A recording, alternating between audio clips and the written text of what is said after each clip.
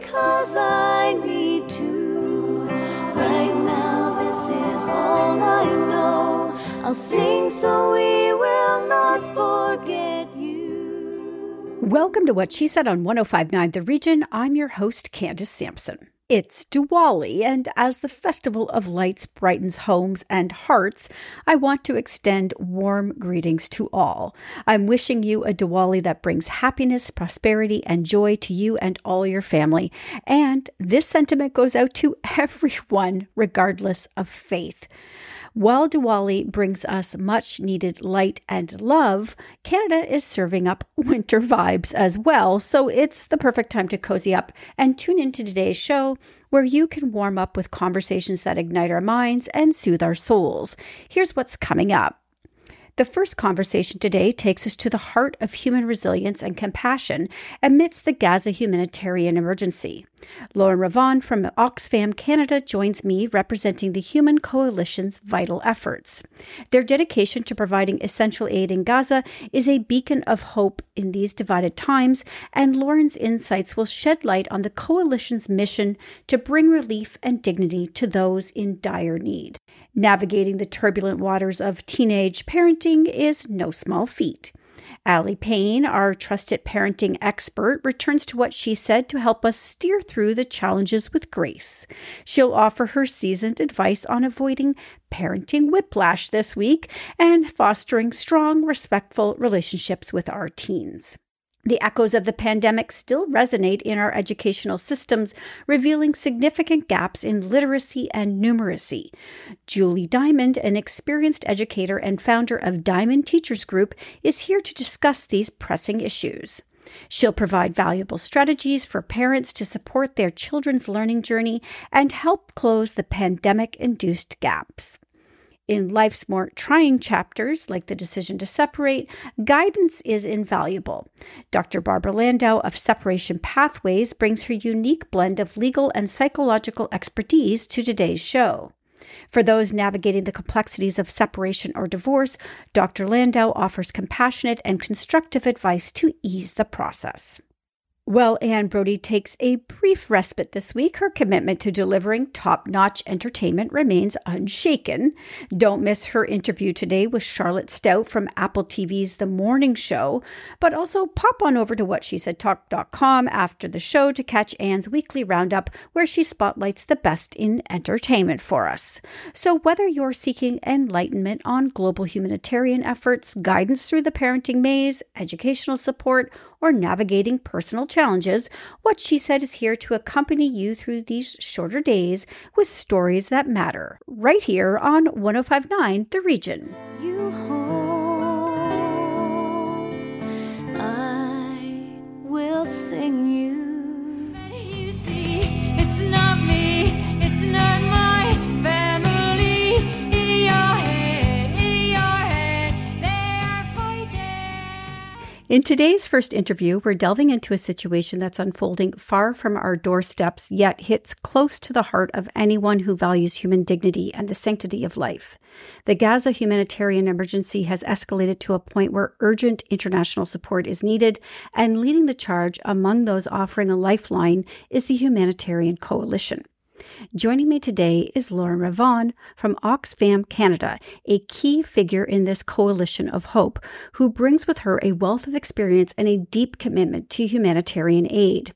As the situation in Gaza continues to deteriorate, Lauren and her team are working tirelessly to provide essential services and support to those caught in the crossfire of conflict. In a time where the world feels more divided than ever, their work is a testament to what can be achieved when compassion and action come together. Lauren, welcome to What She Said. Hi, Candace. Thanks so much for having me on today. So your work is more important than ever, and I'm really eager to hear how the Humanitarian Coalition and Oxfam Canada is making a difference in Gaza, and how our listeners can be a part of this critical mission. So can you start by telling us more about the Humanitarian Coalition and about Oxfam Canada? So sort of a two-parter here. Fantastic. Well, first, I just want to say thank you for covering the humanitarian angle of this conflict. A lot of the commentary in the conflict is very loaded, very politicized, people taking different positions in different camps. And at the end of the day, what we have to remember is these are people that we're talking about, people and civilians, both in Israel and in Palestine, that are suffering today. And we really want to make sure that the attention stays on that and the importance of providing relief to civilians and building a path towards peace. So very happy to be on to discuss that today. Oxfam Canada is an international organization, part of the global Oxfam family, working in about 60 countries around the world. We do humanitarian work, long-term development work with communities and partners in countries around the world, and advocacy. And Oxfam Canada is one of the founding members of the Humanitarian Coalition that you referenced. The Humanitarian Coalition was formed to bring together some of the large humanitarian organizations in Canada to fundraise jointly when an emergency hits. So to say, in times of crisis, if you think of an earthquake, a tsunami, a conflict breaking out, it's much better if our organizations work together to draw attention to the problem with the Canadian public, to mobilize Canadians, to channel empathy in terms of donations to get humanitarian aid to the ground as fast as possible.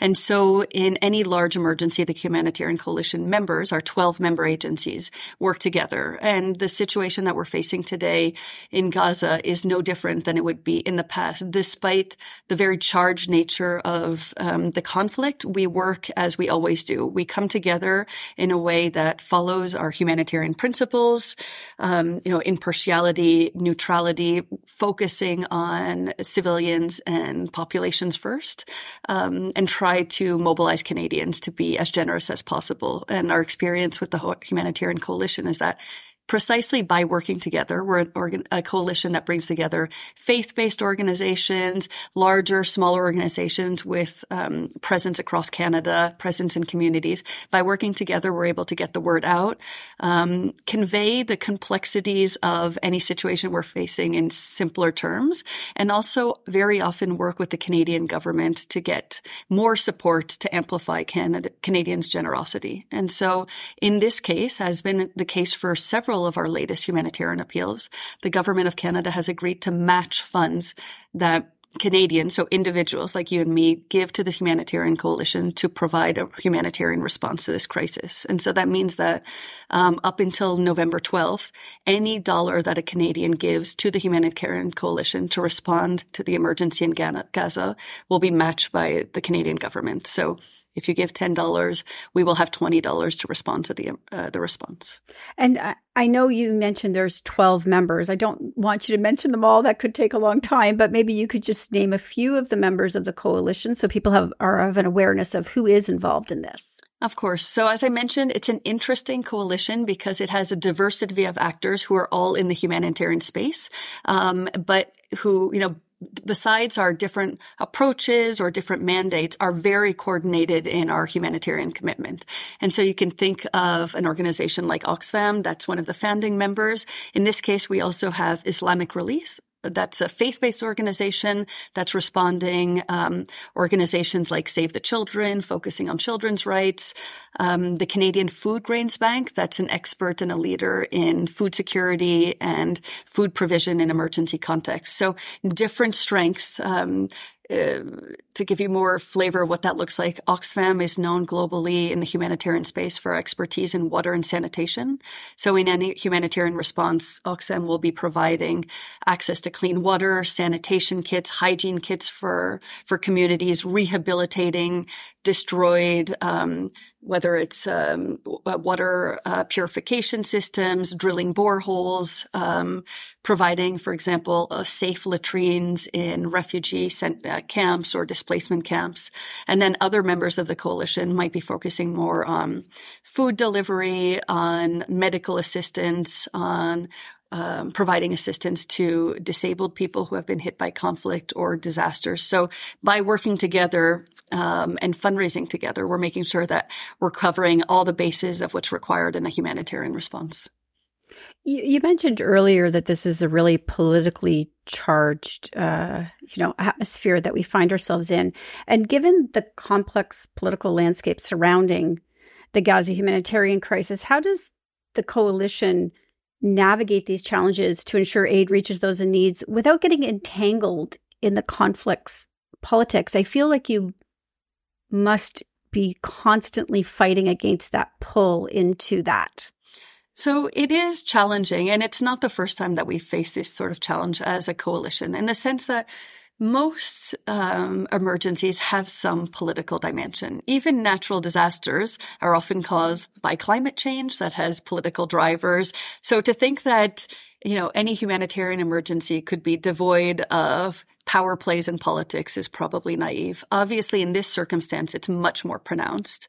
But I think it's important to remind people that as humanitarian organizations, we have 4 guiding principles that unite all of the members of the coalition. And those are an adherence to putting forward humanity, neutrality, impartiality, and independence. And so that means that in our response, we will provide aid to those in need, regardless of identity, race, religion. It means that we stay neutral, so we're not aligning with either faction in a crisis. Independence means that we're focusing on international humanitarian law. And so having these principles collectively helps guide our response. Now, that being said, abiding by these 4 principles doesn't mean that we do not look at the power dynamics at play in a conflict or in any crisis that is driving the problem, because that would not help us do our job and our humanitarian job well. And so in this case, and it's rather unique in humanitarian responses that we've been responding to, in this case, the nature of the conflict means that we can't even be responding at the moment. So an organization like Oxfam, we've been in Gaza for about 50 years. We have staff, many staff in Gaza. In other circumstances, we would be getting into gear immediately in terms of, as I mentioned, water, sanitation, protection services for civilians. Right now, we can't because our staff are literally running for their lives. We've had about 90% of our staff are now displaced from their homes, have fled their homes. A significant portion of them, their homes have been entirely destroyed. And so they're living, with family members. They're literally on the run. And so in these circumstances, and I'm speaking about the Oxfam team, but it would be similar for other members of the humanitarian coalition. In these circumstances, we cannot be doing our job. We cannot be providing humanitarian assistance. And so not addressing what is making it impossible for us to respond at the full scale that's required would not be the humanitarian thing to do. And that's why an organization like Oxfam and many members of the humanitarian coalition have been actively calling for a ceasefire. And the reason for that is that the situation is so dire. It's catastrophic in Gaza. And if we don't have a ceasefire, we cannot be responding. We've seen in Gaza that the healthcare system has now in effect collapsed. I talked to you about Oxfam's focus on water and sanitation. The water system in Gaza is at near collapse. We're looking that, the waste management systems and water treatment facilities are now all collapsed. So we cannot be responding to those issues, providing water, rehabilitating water access, if our staff are literally being bombed. And so in this case, I think it's important to convey the fact that a call for a ceasefire is not taking position with any side of the conflict. It's saying we are at risk if we want to do our work. And if we do not do our humanitarian work, people's lives are on the line. We're going to take a quick commercial break, and we'll be right back with Lauren Ravon from Oxfam Canada and the Humanitarian Coalition. And their bombs and their guns in your head, yeah. More with Candace Sampson and What She Said coming up on 105.9 The Region. Welcome back to What She Said with Candace Sampson on 105.9 The Region. It's the same old team since 1916. In your head, they're still fighting. Okay, we're back with Lauren Ravon from Oxfam Canada and the Humanitarian Coalition. We touched briefly before the break, Lauren, about what is happening on the ground, how, your staff is displaced. So can we talk about the realities on the ground there? What does it look like for people in Gaza right now? Of course. So I just want to go back as well to how this conflict started and recognize the, close to 1,500 lives lost in Israel. Hostages are still being held in Gaza, Israeli hostages. So this is a crisis that has hurt people in Gaza and people in Israel. We're focusing on the humanitarian situation in Gaza in particular because Israel as a country has social safety nets, has hospital, has infrastructure to respond to the need of their people. The needs in Gaza right now are skyrocketing. We've seen that there's about 10,000 people that have been killed up to now in Gaza. The majority are women and children. About half are children who have been killed under bombings and shelling. There's probably over 12,000 injured. Many are still under the rubble. Perhaps most starkly, about 1.4 million people in Gaza have now been displaced. So these are people who have fled, left their homes either under the bombing or because of an evacuation call. And so people are, we've heard of families who are living 40, 50 people together because that's the only place they can find shelter. As I mentioned, the medical system has collapsed. So that means that if you're pregnant, if you're about to deliver a baby, if you have a child in the NICU, these hospitals no longer have power. And the hospitals are also at fear of being bombed. And so basic medical services are no longer available.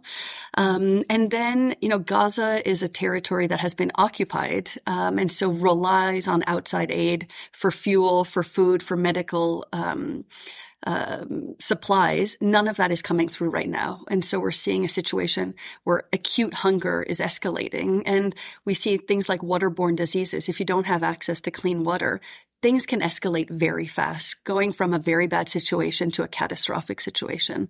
And so these are the areas that the humanitarian coalition wants to be intervening on in terms of food security, medical support, water and sanitation, access to clean drinking water. This is so frustrating, too, because you can't get in to help. I mean, it must be driving you crazy that you can't get in there to help these people. As I know, it is driving a lot of Canadians crazy that we can't do that. So what can we do? You mentioned that the government is offering a matching program. When people go to, say, the Humanitarian Coalition and they donate, do they choose what charity it goes to, or do you share that amongst everybody? Yeah. So on how we're distributing aid and responding on the ground, an organization like Oxfam has still some capacity, but is so much lower than if the situation was safe to operate. So, for example, we've been doing cash distributions to targeted vulnerable families. We've been doing some food distribution and the distribution of hygiene kits for families. So there is some operations on the ground, but it's a drop in the bucket in terms of what we would be able to respond with if we didn't have this fear. And as I said, our staff literally fleeing for their lives and the fact that trucks with aid cannot get across the border.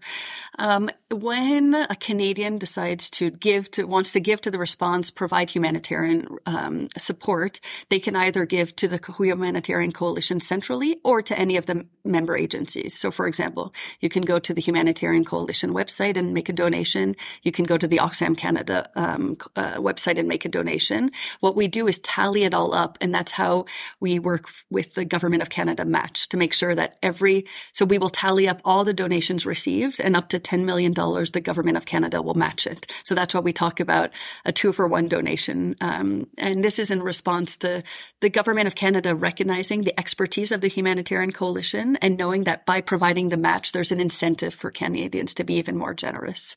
I don't want people to feel discouraged and to think, why would I give now if everything is on hold? All of our organizations are able to operate in some capacity. The importance of responding now is that by giving donations now, as soon as we're able to operate, we'll have the means to rush in and work with our community partners to be providing aid. And we know that responding to the disaster will take months, if not years, to rebuild, to get back to the level that was already a tragically difficult situation in Gaza. Even to get back to that level will take many months or years. And so every dollar that is donated will serve a purpose in Gaza in terms of responding to rebuilding water systems, rebuilding sanitation, rebuilding hospitals, rebuilding livelihoods and food infrastructure. So it's not in vain by any means. We are, and this is why the Canadian government gave the match now. It's to say, while it is on our collective minds, while it is in the media,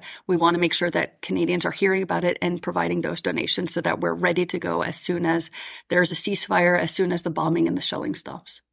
And beyond financial contributions, which some people may find difficult given the current economic situation going on globally, what else can people do? Of course. So part of this is also getting the word out. I think that there's been so much media coverage around the situation that the humanitarian dimension of it is sometimes lost in the shuffle of the political commentary. And so even if you're not able to contribute, sharing the information of the humanitarian coalition, the call for donations, sharing information about the human stories behind this tragedy are very important.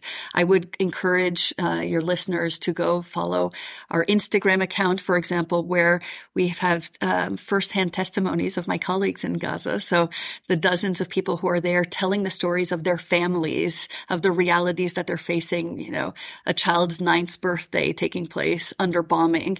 I think it's really important to have that human face and to understand that behind all the rhetoric and the kind of inflamed political language, these are people that we're talking about. These are children that might not be born. These are children that are not in school, that are running for their lives, that might be injured, elderly that might not be able to move and are being told to evacuate. So, following us, I think, on social media and then speaking about these stories, the human face of this tragedy is very important.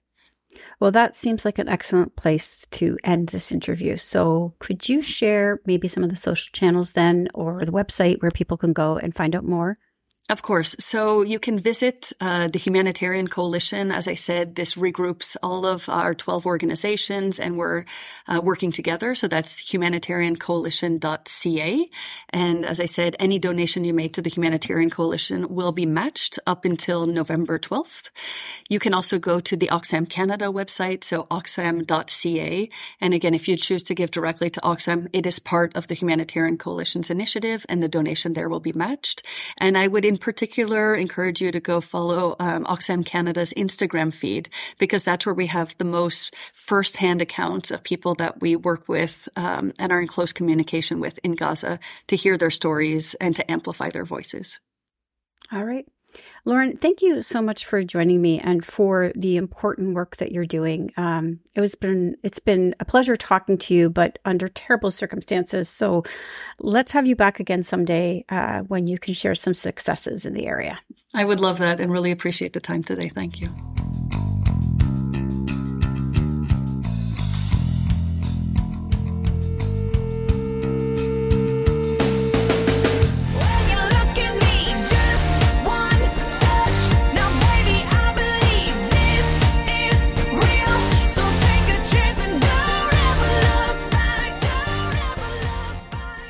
In the high-stakes game of raising teenagers, many parents find themselves caught in a dizzying back and forth, struggling to balance discipline with understanding.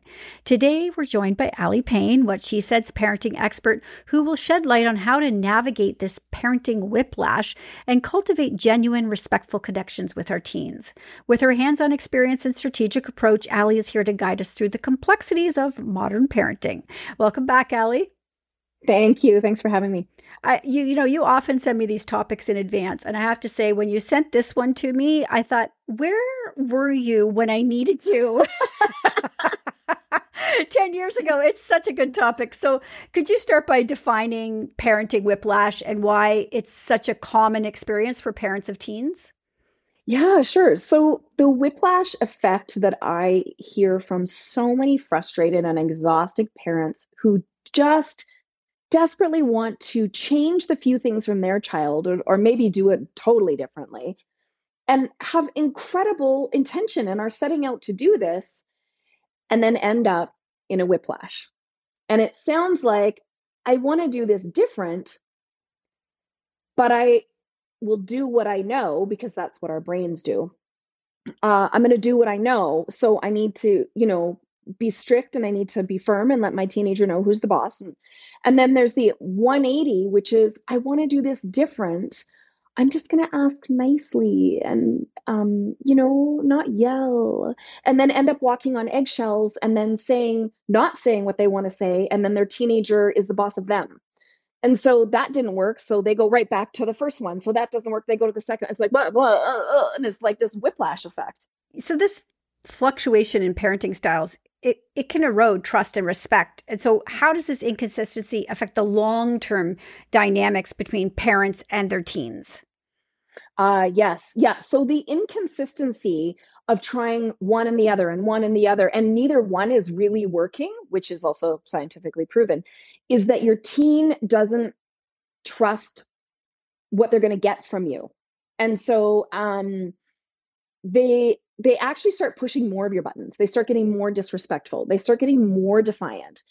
Even when you ask nicely 1,000 times, even when you come up with stricter consequences to let them know who's boss, they just continue to push and push and push. And the acting out, like back talk and lying and school engagement and all of those things start to happen more, even though you're like, but I'm trying to do something different. And I think it erodes the parent confidence, and the disconnection between you and your teen grows, because this is the years where you most definitely need to solidify yourself as not only their trusted ally, doesn't mean best friend, but also the safe, that hanging on to the kite, like you're the anchor and they miss that kind of section. And so it can really create disconnection that's amplified into the adult years, because you were doing your best, but kept doing the whiplash and didn't get the support to find which one actually works and why.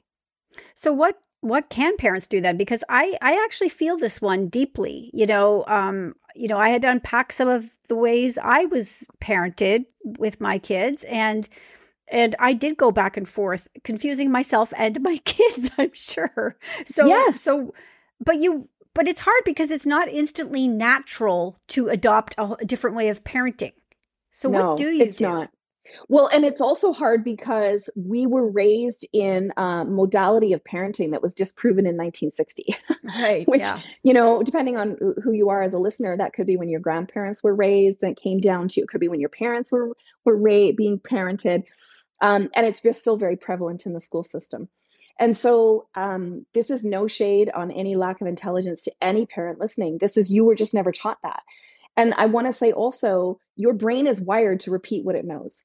Even when you say, I swore I would never do that, or you hear your parents' words trickle off your lips and you're like, no. This is about your brain's wiring for habitual action. So what happens is you have a gut feeling of that you want different. You know you want different, that because what you learned and what you're trying aren't working.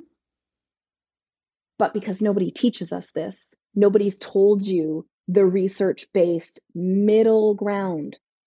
I want you to hear that. There is a research-based, decades old, that lives between the 180 degrees and it's down at the 90, right at the 6 on the clock. Yeah. And I would say get support. Reach out to, like, I've got a lot of free resources. Reach out to someone. You're not necessarily going to find it in a podcast or a book or whatever, because even though those are all amazing tools by experts beyond myself, now you're just going to the buffet and trying a little bit of everything. And then you go holding your team and you try a little bit of everything and even other great tools. You're still inconsistent. So it's not working. You got to plant yourself and stick to like 5 key things and work those. More is not better. You know why I love having you on this show is because you attach names to things that I never knew were a thing. I didn't realize parenting whiplash was a thing. I thought maybe I was the only one going through life like this. I love that it's and I love that because it's so relatable, and it instantly makes me feel better. So I'm sure it makes people listening feel better, but also to know that it's something that it can be fixed, right? And that's absolutely what I think we all want to know. It can be fixed. Yeah. So, and it's not your fault. The tools are available and you don't have to do it alone. Well, as always, Allie, Thank you. Just a great topic. I was really excited to talk about this one. But of course, because, we only have so much time, we're going to go way deeper on this on the blog on whatshesaidtalk.com. But if parents want to have some one-on-one time with you or maybe find out more on your site, where can they go? AlyPain.com, ALYPAIN. Under my website, there's resources, lots of free stuff. There's a banner at the top with a free masterclass, and on social media at AlyPain or at AlyPain. All right, wonderful. Thank you, Ally, so much. Thank you.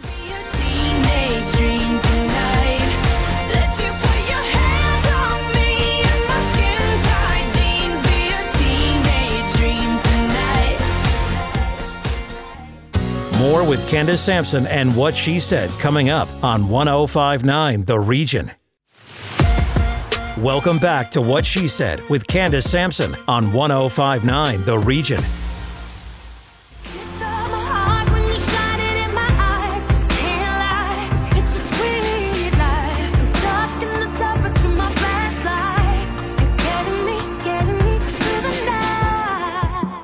The pandemic has caused chaos and cracks in many of our institutions, and one of the biggest has been in education.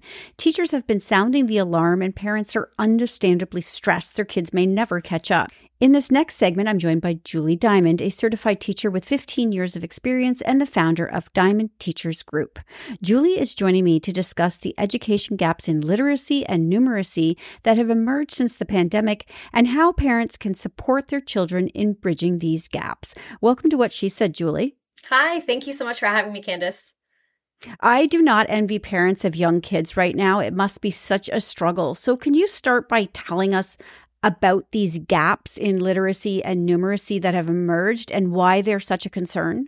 Yeah, definitely. I mean, as an educator, it's been so tough since the pandemic. I mean, through the pandemic, I know a lot of educators and parents were struggling with the closures across many provinces, and then the online, kind of the forced to online, and so it's hard because you have a lot of kids with 2 years gap plus. And then you had children who were already behind going into primary school. So they're really like 2 to 4 year gaps is what we're seeing in literacy and numeracy. And I feel for parents because, a lot of them didn't sign up to be teachers, but sort of got roped into it. Yep. And unfortunately, you still have to be in that role at home right now to make sure your kids do catch up. So what are some steps parents can be taking at home to help, supplement what's happening in the school system? Yeah, I think it's kind of not fair to ask parents to kind of, look into the curriculum and do curriculum specific objectives. I think that would be well out of reach for many parents, understandably so. So things that I always recommend parents doing is, involving your child in like family planning. So if you're going on a trip, maybe involve them in the budgeting, depending on the age, right? If you're making a recipe like at home, involving them in that, that's a simple fractions, double the recipe, that sort of thing. You can even read to them if you have a primary child at home. So ages 5 to 7, read to them at home 20 minutes a night. I usually say makes a world of a difference. You can have them read to you, but really it's about modeling the reading is really helpful. And then as well, you can do board game night. That's really good for critical thinking, promoting critical thinking, which really helps with numeracy. So. And do you have a recommendation for certain types of board games? Definitely. You know what? For helping with anxiety too, with children, because social emotional learning has also been a really hard thing. I know these poor kids. Yeah. So helping with guessing games or just something that promotes like Guess Who, or if you have Balderdash, or something that just helps children with their communication skills, getting them kind of thinking outside of the box.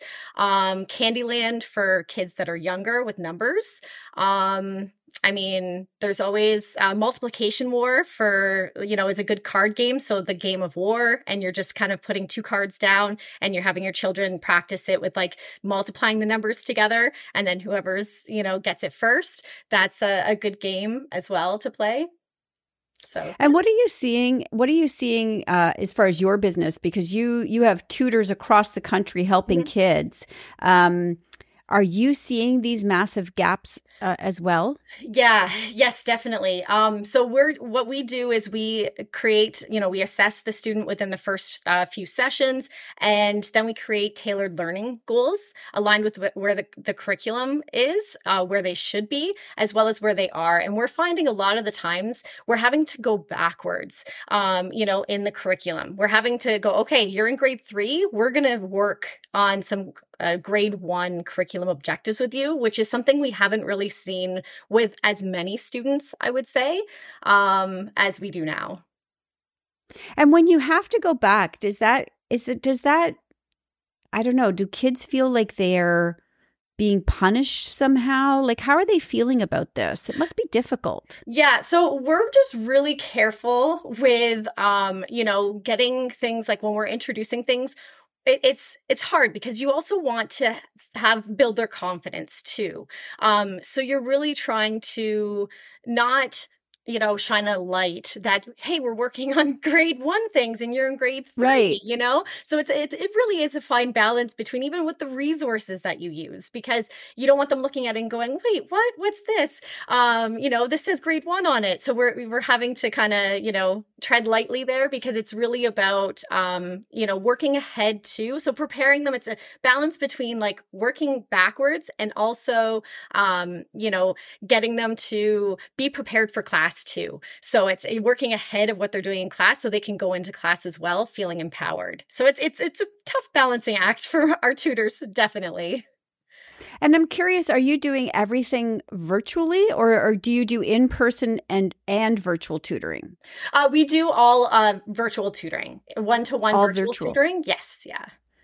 Okay, excellent. So you're across the country, which is great news for people listening because they can access you from anywhere, which is very helpful. Any success stories you'd like to share maybe? Yeah, I would say when parents, because we were working with a school board that was actually with the government, the Ontario government, and we were helping close the literacy and numeracy gaps with them last year. So we were, having parents come back to us and saying, my child is going into school this year and feeling so confident. And just like when they come home and they have a test in their hands and the first thing they want to do is go show our family and their sibling and put it on the fridge. And that's like the first test they've been really proud of to put on the fridge. So when we hear things like that, I get really excited because, that's something that we wouldn't really be able to be a part of because you don't really see that as an educator when you have 35 students in a class. So the one-to-one is a really special thing because you feel like you've really had a part in that as well. Well, I mean, I can only imagine that business is booming for you post-pandemic here with all of these kids. But you also share resources and tips for parents all over the place. Yes. So where can people connect with you if they want to work with you or even just, connect with you to find some resources to help them? Yeah, definitely. So we, I'm posting weekly blogs. You can find it at diamondteachersgroup.ca. We have the blog section there. They can sign up for our email newsletter. We offer seasonal discounts as well as different tips and tricks to help your child at home for all ages. So we do elementary and high school as well. Thank you so much for joining me today, Julie. Thanks, Candace.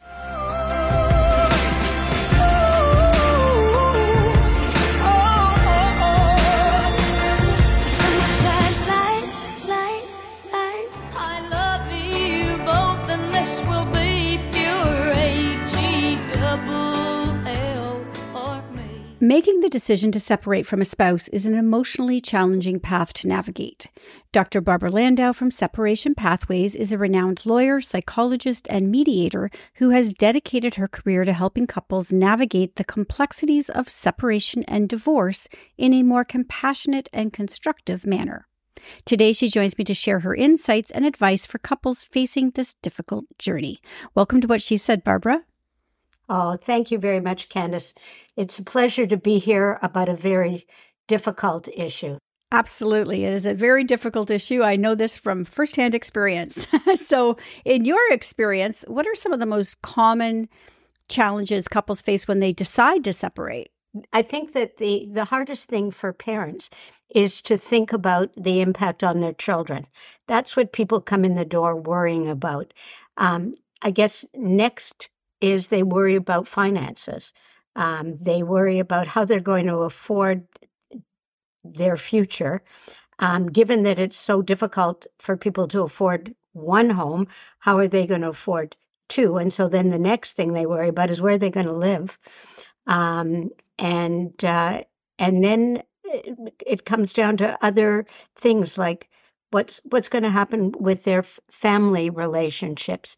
Very often people have good relationships with each other's family, or friends. Do friends have to choose sides? So there's the impact on children. There's the emotional stuff. How am I going to get through my next day and the week after and the week after? There's the social impact. My life's going to change, and very often it's my identity is going to change. I was a Mr. or a Mrs. as part of a couple, and now who am I? So I think all of those things are challenges, but today's financial concerns are a big worry. And we all know that the traditional litigation system can often exacerbate the stress and conflict of a separation. So what are the alternatives that couples can consider before they go down the path of through the family court system, for example? Okay, well, you've touched on what I've spent the last number of decades working on. I was the chief psychologist at the family court, and I was appalled, actually, by seeing good people writing horrible affidavits about each other and humiliating each other. And then what the courts didn't seem to realize is when they walked out the door at the end of the day, they had to co-parent. And that's a job that you're going to have for the next 40 years. So I really worried about it. And at that time, I created something called problem-solving conferences because I hadn't heard the word mediation. I brought both parents together and I asked them, what are some of the issues that are concerning you? What are the options you've considered? What might you agree on? And then I just wrote it up for the judge, and that was the end of the case. And lawyers thought this was, oh my goodness, this is quite traumatic, bringing both people together.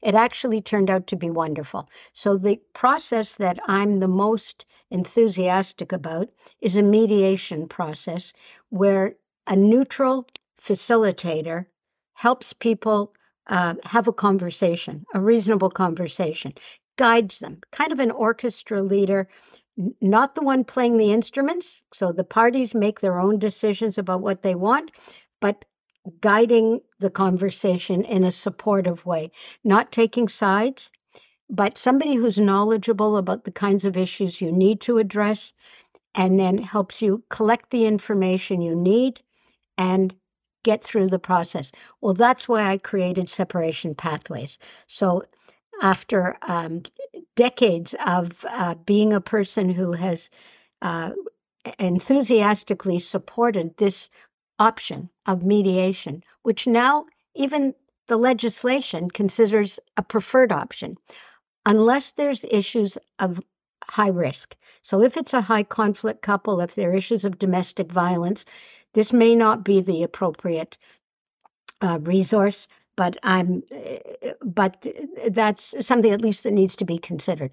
So mediation, where people are guided down a path, and that's why I called it Separation Pathways. And if I tell you a little bit about it, I think it would give people a clear idea of what this option looks like. There are other options, and I can comment on them, but in the Separation Pathways that I created was because separating people said they were so confused, they were so lost. This was not something they anticipated, and they felt just lost in the system. And they saw their friends and other people go through a long, adversarial, very expensive divorce, and they wanted a different approach. So we have a brief questionnaire for Separation Pathways to find out about whether there's a safety issue and to find out whether people are prepared to work out their issues out of court. The people who don't want the 5-year, multi-$1,000 approach. Okay. And then we do an individual intake phone call with each person. Again, to check for safety, but also to find out what their priorities are. People are at different places. They may not be ready to jump into everything. They may be ready to address one issue, whatever. We find out a little bit about their priorities and what they want to accomplish. They then have a separation planning meeting. This is the absolute best part of our whole process.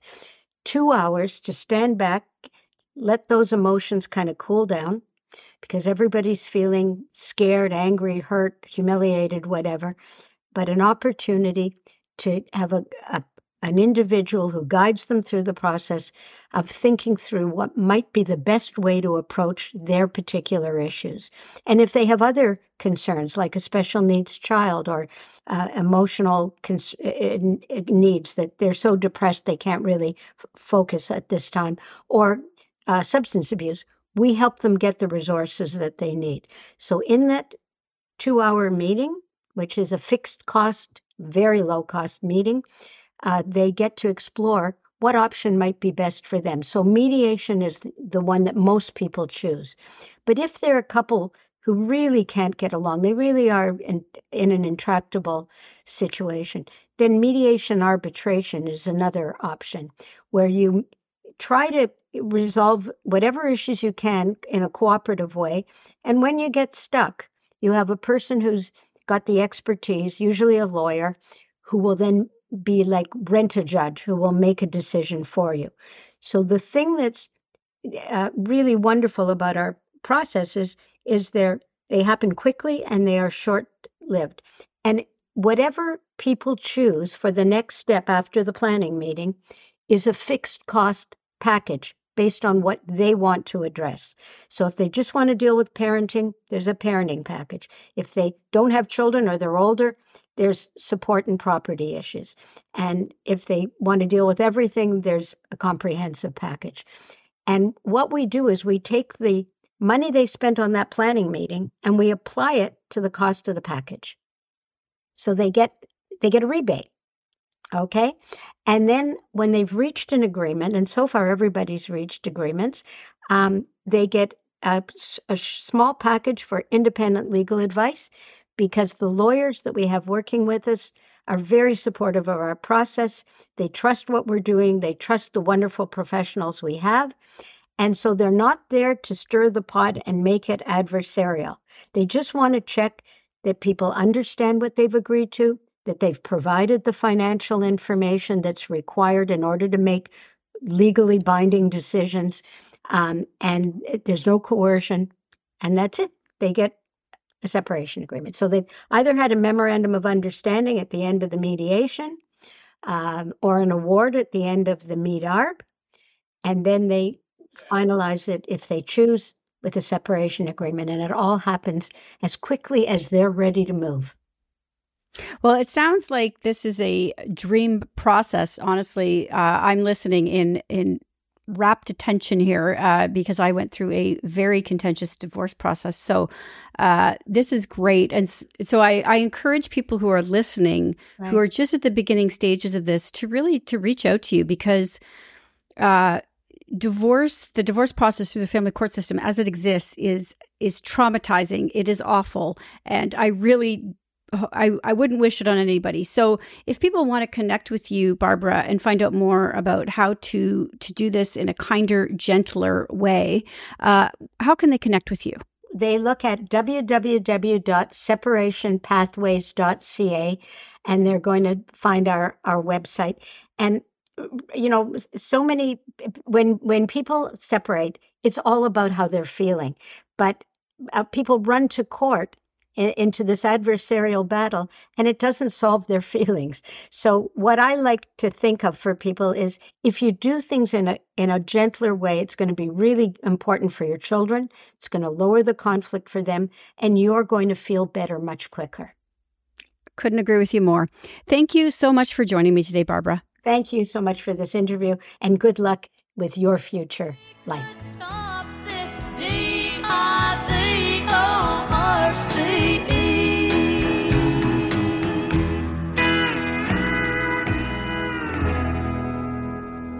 More with Candace Sampson and What She Said coming up on 105.9 The Region. Welcome back to What She Said with Candace Sampson on 105.9 The Region.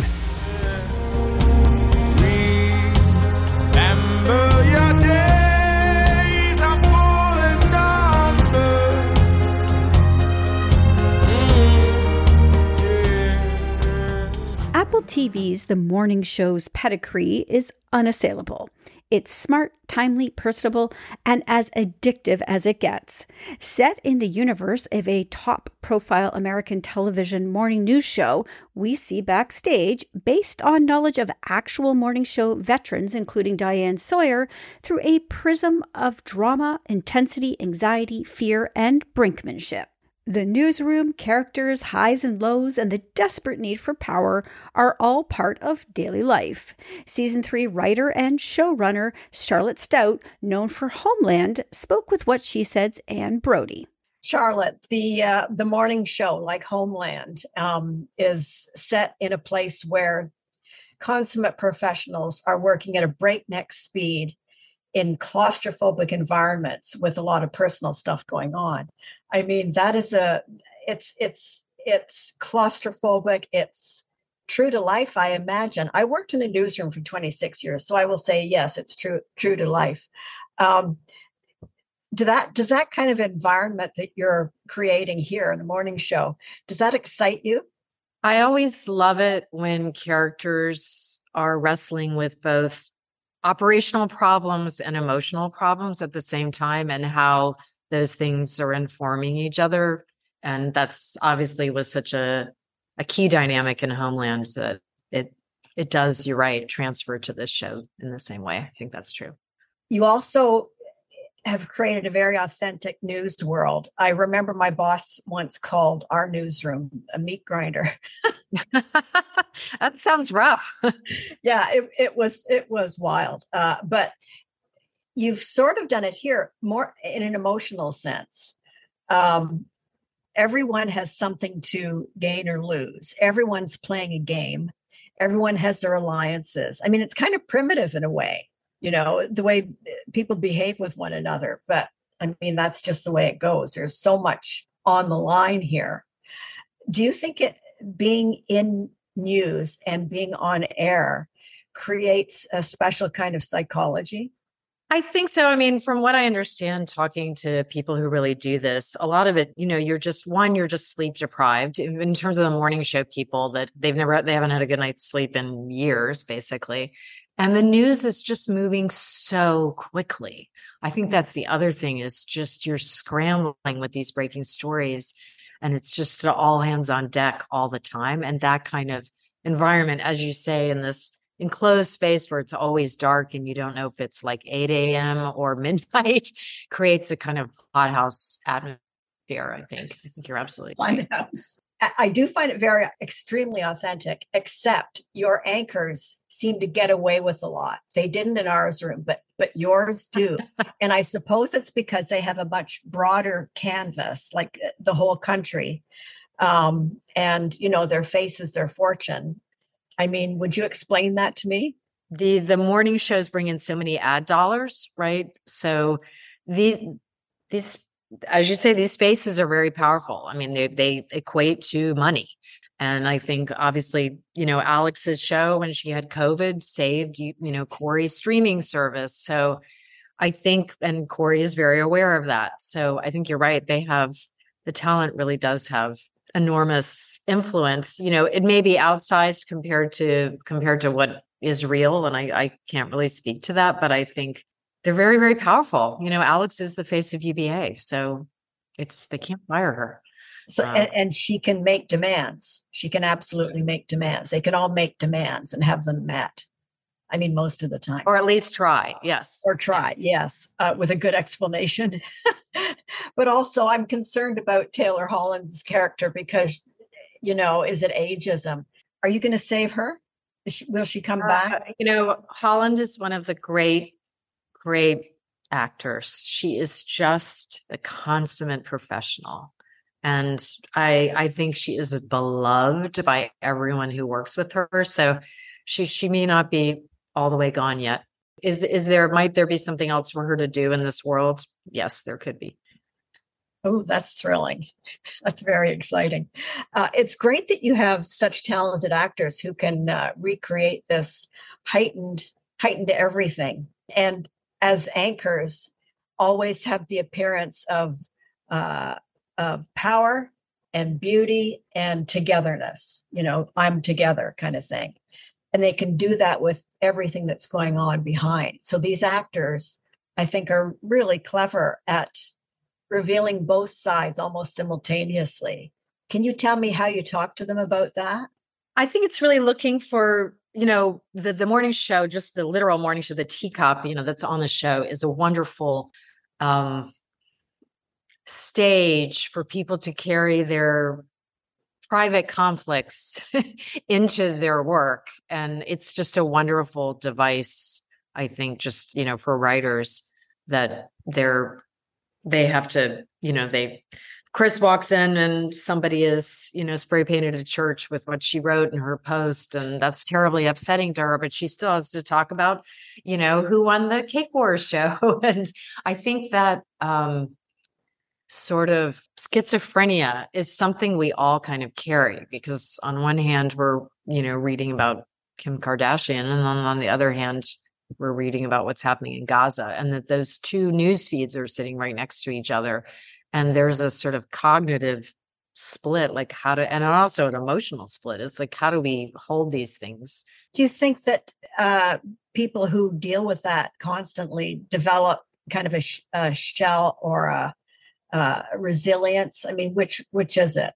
I think people deal with it in different ways. And sometimes you have an affair on morning television in America and you both get fired, and then sometimes you don't. It kind of really depends on, I think. Yes.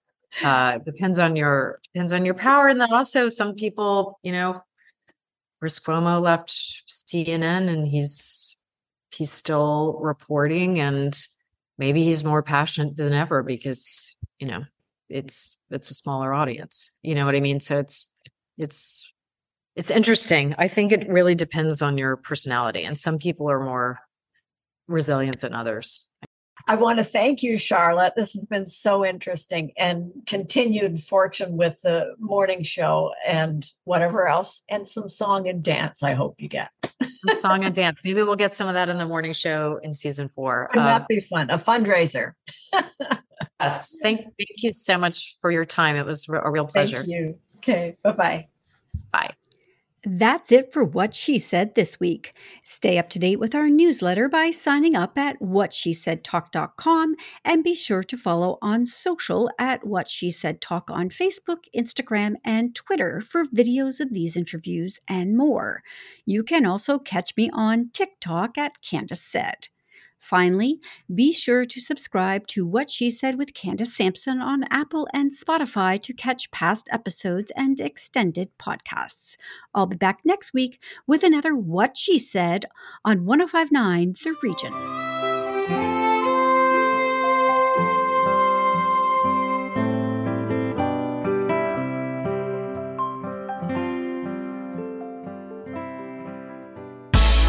Previous episodes of What She Said on 1059theregion.com.